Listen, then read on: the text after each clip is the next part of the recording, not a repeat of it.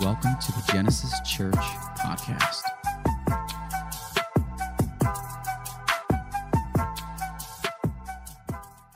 So I figured since it's 13 years and it's an unlucky number, we would do every superstition possible.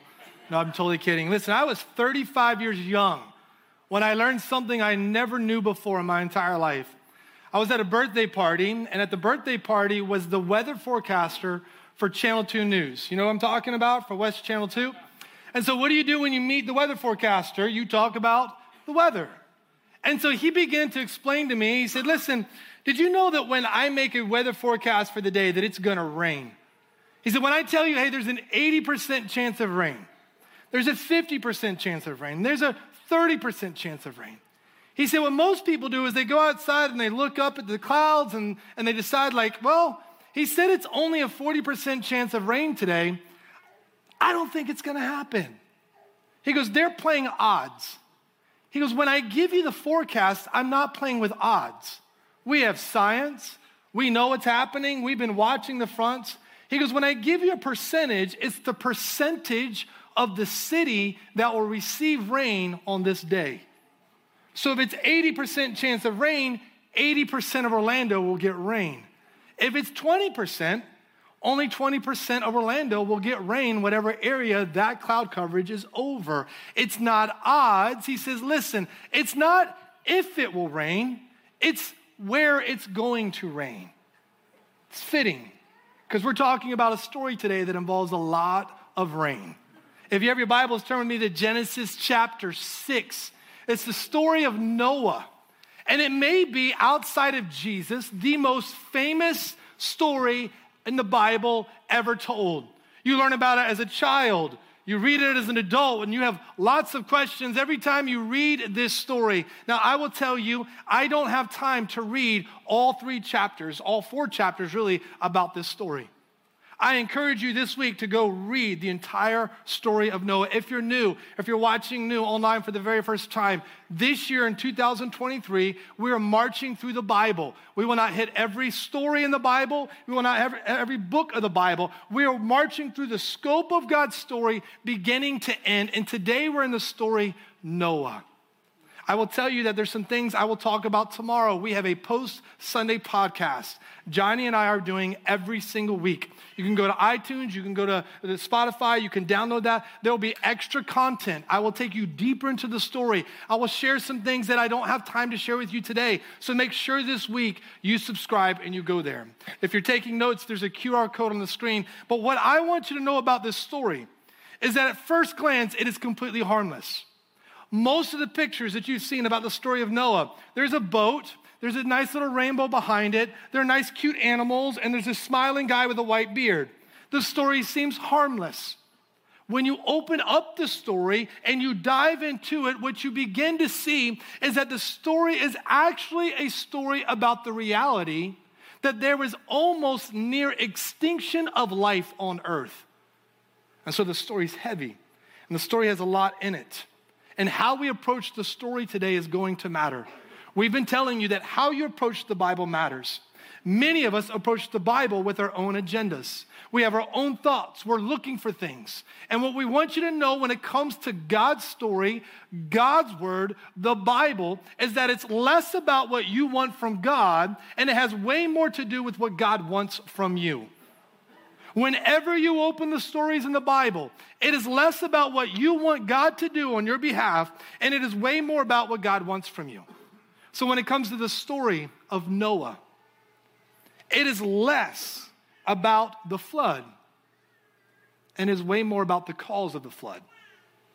It is less about all the rain that falls on earth, and it is more about the result of the rain God sent. Today, I want to give you 4 perspectives on the story, maybe new angles, maybe things you've never seen, you never thought about, you never leaned into, you never really unwrapped and discovered about the story of Noah. The first perspective, when you open the story of Noah, is the perspective of sin. It says in the very beginning of the story, Genesis chapter 6, verse 5, the Lord saw that the wickedness of man was great in the earth, Now listen to this, that every intention of the thoughts of his heart was only evil continually. Meaning it just kept going all the time. And the Lord regretted that he had made man on earth, and it grieved him to his heart. This is how you're introduced to the story. Now, if we back up into God's story, Genesis 1 and 2, God creates, and he creates good things. He says, this is good, this is good, this is very good. He creates humanity, and he says, listen, I'm giving you all the good things that I've created. They're a gift. They're yours. Everything but one. You can have all of it, just not that one thing. Genesis 3, what do we find? Eve has a conversation with the serpent, and we learn you do not have conversations with the enemy. You need to be talking with God. Amen. Sin enters into the world. Genesis chapter 4, Chad did a great job last week. There's already murder. Cain kills his brother Abel, and God comes to Cain and he says this. He says, listen, I see anger in you. Don't do it. Lord over it. Stop it. Hey, before you get to that next step, let's back up and let's check ourselves. And Cain leans into it and he commits murder. And now we're 10 generations past that. And the world is so wicked and so evil and so continuing in its sin that God says, I regret that I even created it. And it grieves his heart. What we have to understand when we follow Jesus, when we place ourselves in God's story, is that if we are unable to recognize sin, we will never recognize our need for a Savior. Until you recognize sin in your life and what sin does in your relationship with God, you will never understand why you need Jesus in your life. Let me tell you something. Sin is full of destruction. Sin is always growing. Sin is individual, it's communal, it's systemic within society. Sin is trying to find its way into your life because it's real and it has consequences. Amen. Adam and Eve choose to do the one thing God said don't do. And it tells us within the story that they're removed from the garden that God had placed them in. Cain kills his brother, and if you read at the end of chapter 4, Cain is removed from the presence of God. Now, in the days of Noah, the people are full of sin, and God says, I will remove you from the earth. And so in Genesis chapter 6, verse 7, the Lord said this, I will blot out man whom I have created from the face of the land, man and animals and creeping things and birds of the heavens, for I am sorry that I have made them. Now, when you open up the story and you read this, you go, what type of God is this? What you need to do is circle the words that it grieved him, that he was saddened, that he's sorry. Because what it tells you is that God is not in some far off place. God is very near and he is close and he is watching every choice and decision you make. And the choices you make actually have an effect on him. And they grieve him. And he's saddened by them. And he's sorry that some of this stuff is even taking place. There's the perspective of sin, and there's the perspective of obedience. It tells us when we're introduced to Noah in chapter 6, verse 8, but Noah found favor in the eyes of the Lord. Why out of everyone on the planet, the whole world at this point is morally corrupt? Why is it that Noah finds favor with God? Verse 9 tells us. It says Noah was a righteous man. Noah was blameless in his generation among all his people. Noah walked with God. What the story begins to tell us is that Noah was the exception to all the wickedness around us. My entire life, because I've been a pastor, people come to me and they say, Pastor Tim, you don't understand. Because you're a pastor and you're never tempted. I guess that's what they think in their head. You don't know what it's like to be tempted. Pastor Tim, you don't know what it's like when everyone else is doing it and I can't help but join them. Pastor Tim, you don't know what it's like when everyone's going there and participating and I just can't. I mean, nobody's perfect, Pastor Tim, right? The Bible, God's story, begins to give us different pictures. And it gives us a deeper understanding. See, some of you don't even know what righteous means. You just know what self-righteous means because you like to toss it back at people. But righteous means this: one who lives in accordance with the standards of morality that God sets. So those who live righteous, by the way, for every Jewish family, their prayer for their children were not they would grow up and be doctors and nurses and teachers and all these things. All great. Their prayer was, my children will grow up and be righteous. This is what I desire above all else for my children. And to be righteous was to live in accordance with the standards of morality, listen to me, God sets. Not morality the world sets. Not morality the news sets. Not morality Facebook sets. Not morality the school sets. Morality God sets. And if I want to be righteous, then I have to know God's word and God's instructions so that I can live my life according to the truths found there, not out here. And that's what made Noah righteous. He said, I will live in accordance with God's moral standards, not the world's. It says he was blameless.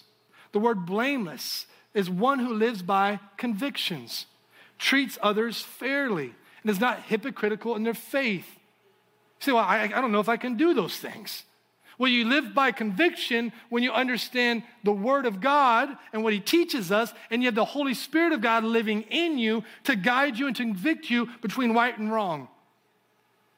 I don't know who doesn't think or who wouldn't want to treat people fairly. And I think that all of us would say, and many of you, many times have given up on church and distrusted the church because you say it's full of hypocrites. And what I always say is just find the people who actually care about their faith and look at them.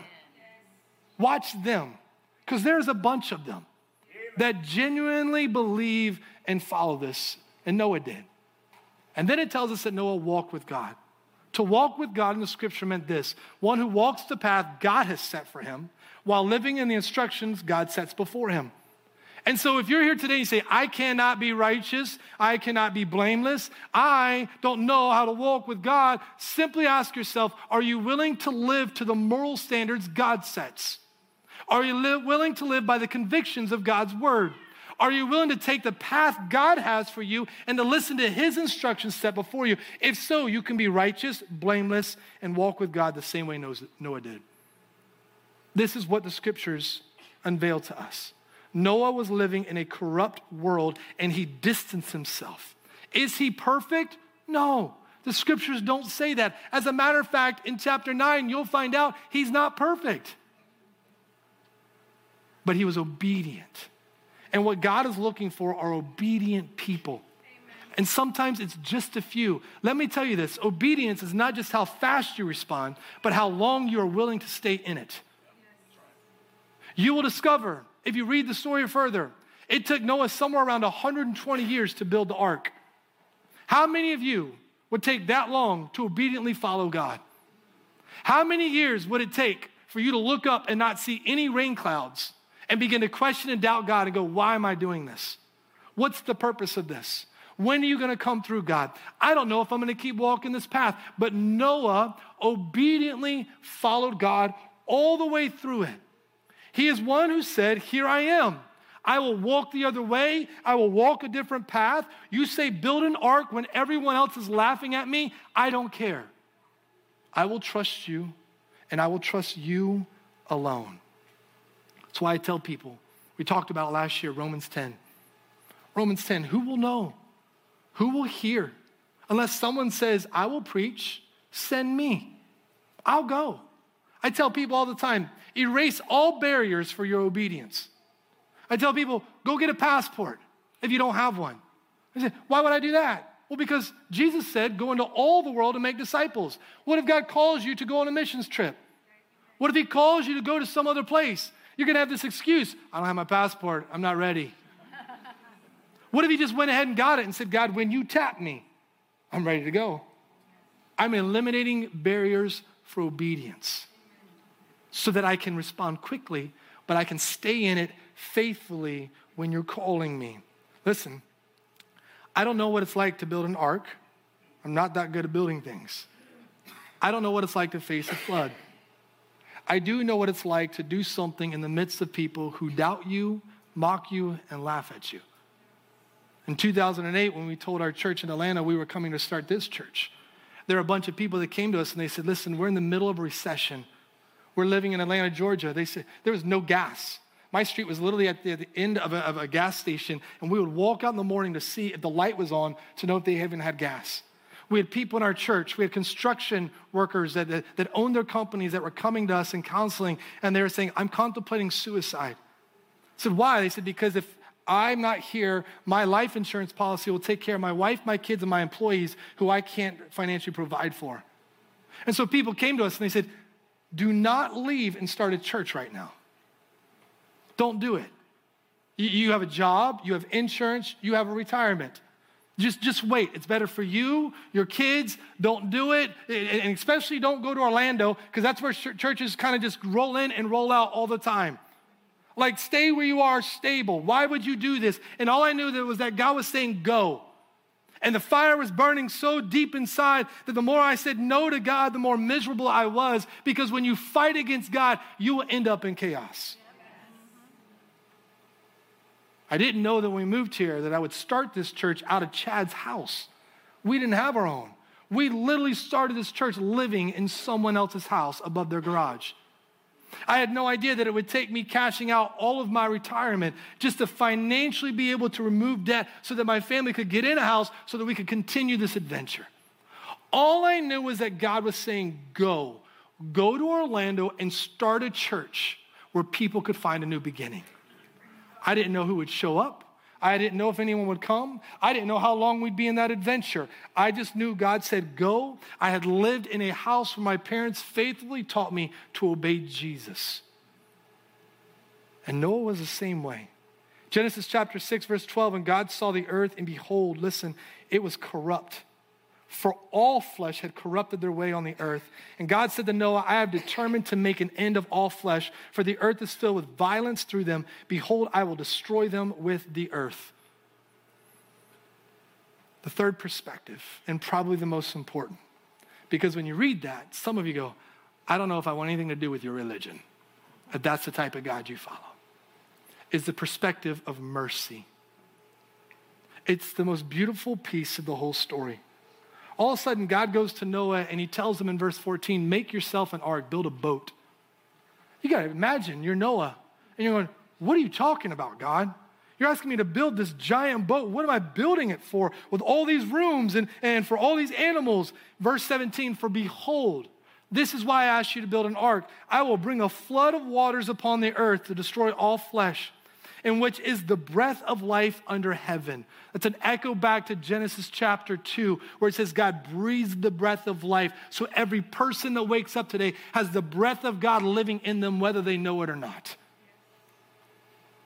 Everything that is on earth shall die, but I will establish my covenant with you, and you shall come into the ark. He says, I select you, and you're going to do something that's going to help me renew creation instead of terminate creation.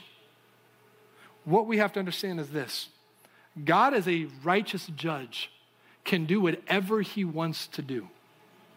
He gets that authority. He gets that power. He has every right to erase corruption from his creation. But God, instead of doing that, shows mercy to renew the world he created, not erase it. And it tells us in verse 22, Noah did this. He did all God commanded him. Listen to me. This little three-letter word, all, right there. My grandfather, I told you, was a pastor, and he used to say this all the time. I remember as a child.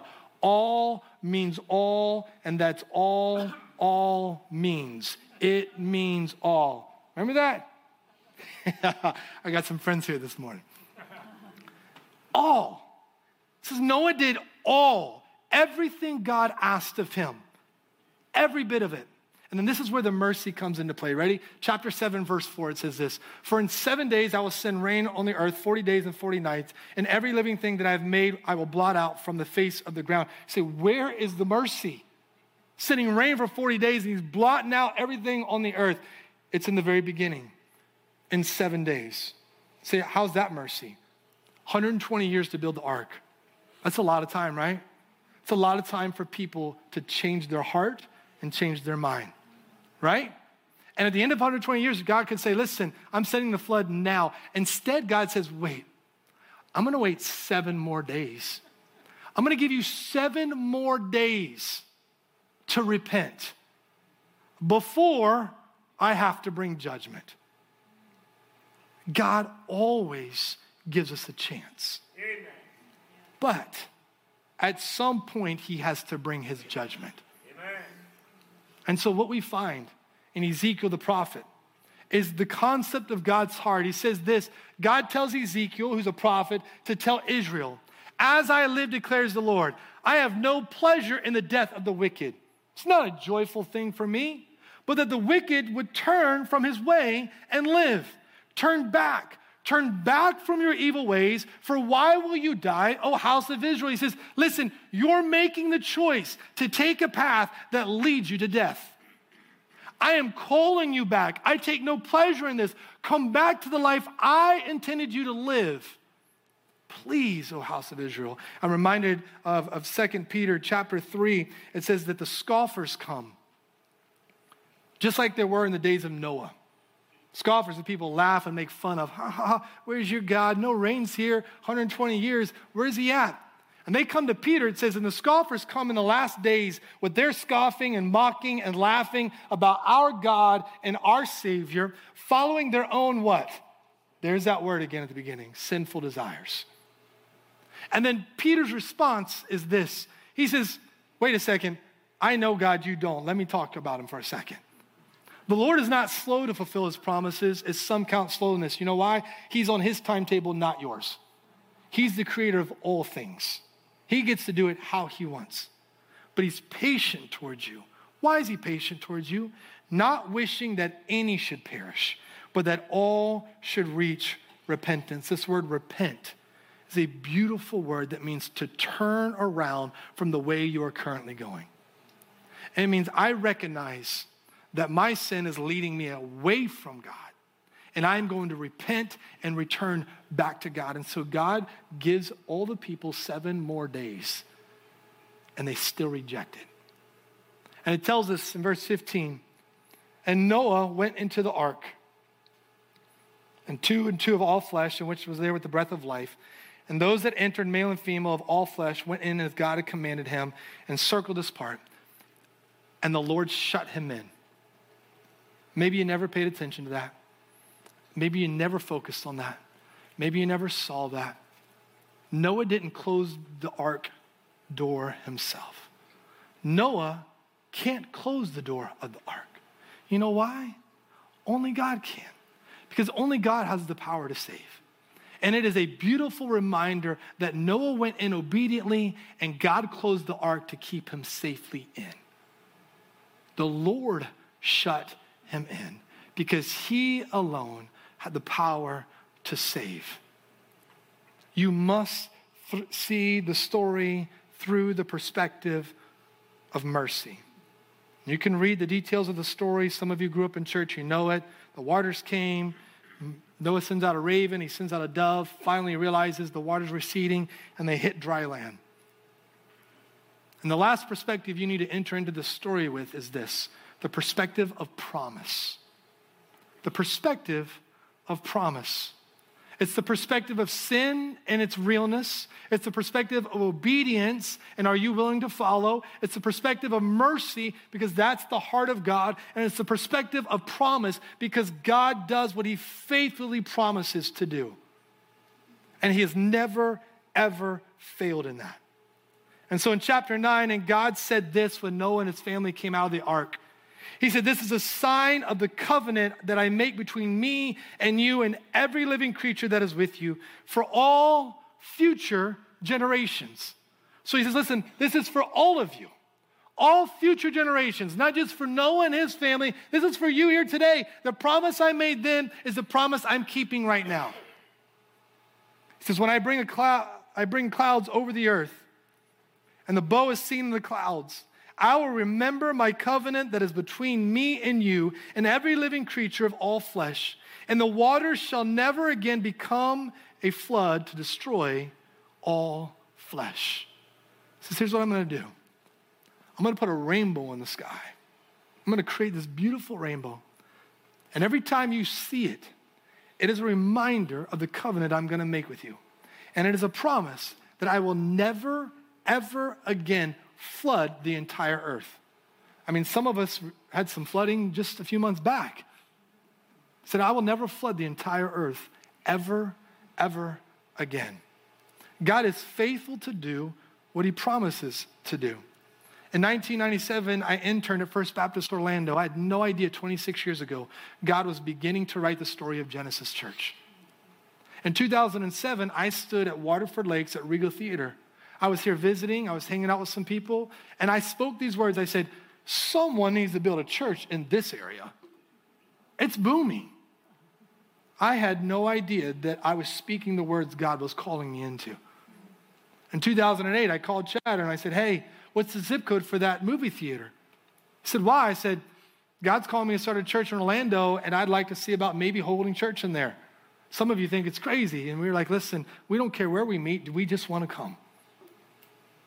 Well, we called Regal. They said, there's a church meeting in here. So we followed God's plans, and it took us to Timber Lakes Elementary School.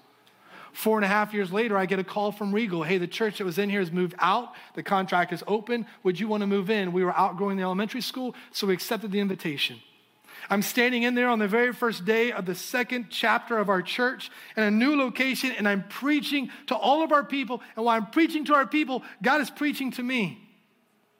He says, hey, remember back in 2007, 7 years ago when you stood outside this place? And remember in 2008 when you made a phone call about this place? And remember when you showed up and you doubted if this would ever work and if people would even show up?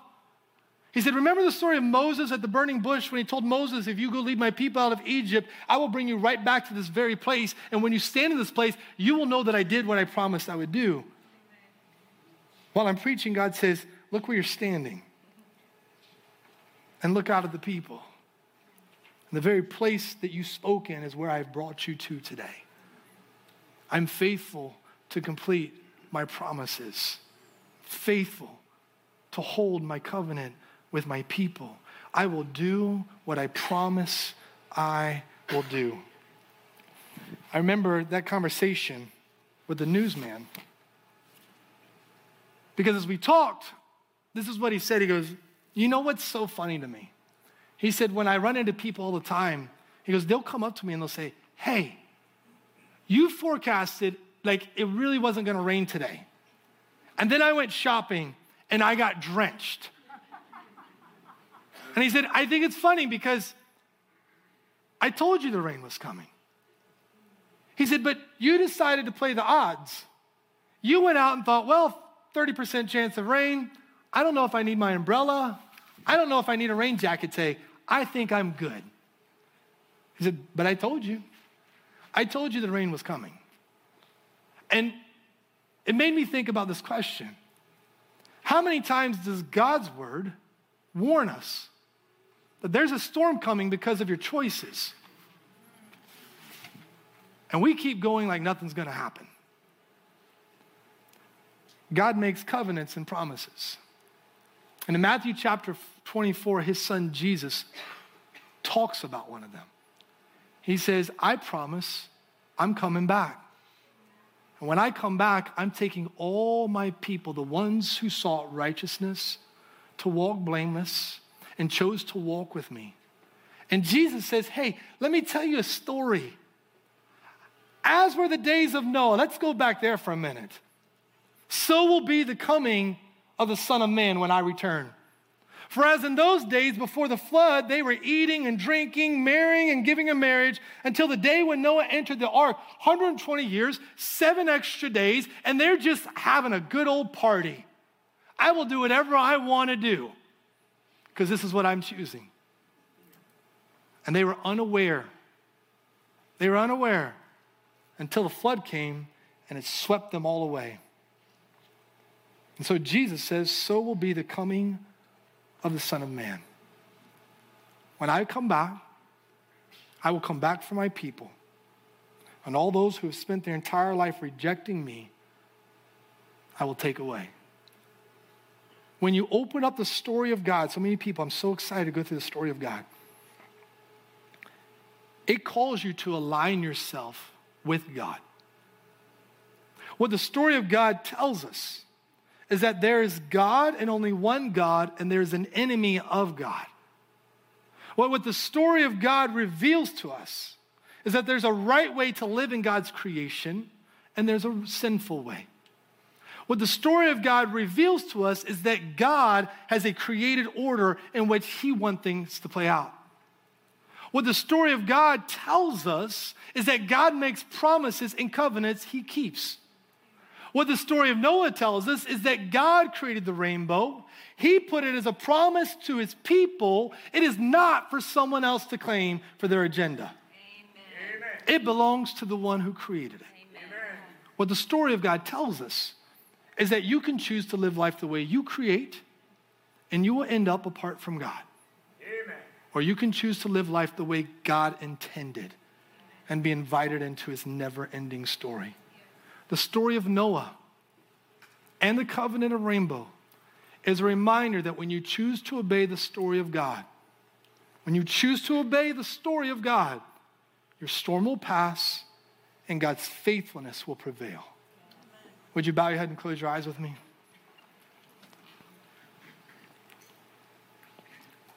Maybe you're watching online for the very first time. Maybe you're a guest here today. God knew you would be here, just like God knew that in 1997, when I came to intern, he would be calling me back to the city to start a church.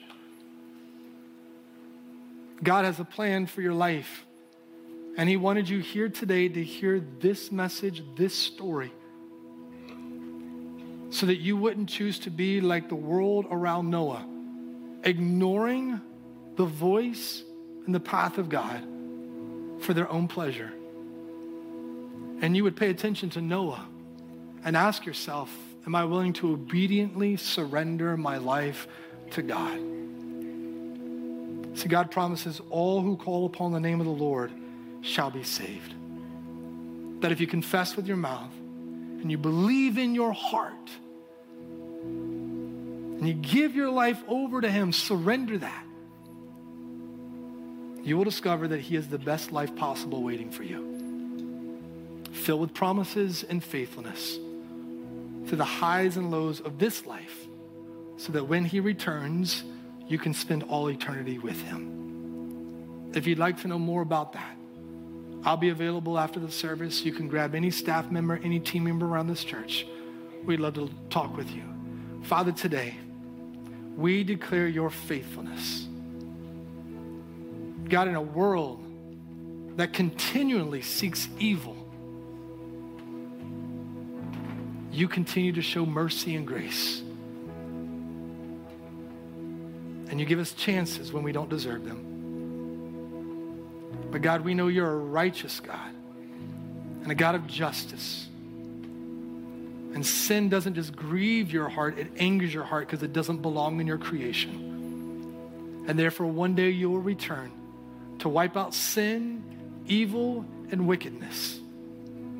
And you will look for those whose hearts belong to you. And you will gather them together for all eternity. God, we thank you for that truth and that promise. We thank you for your faithfulness to this church for 13 years. Keep writing your story. It is not mine. It is not ours. It is yours and yours alone. In your name I pray, amen.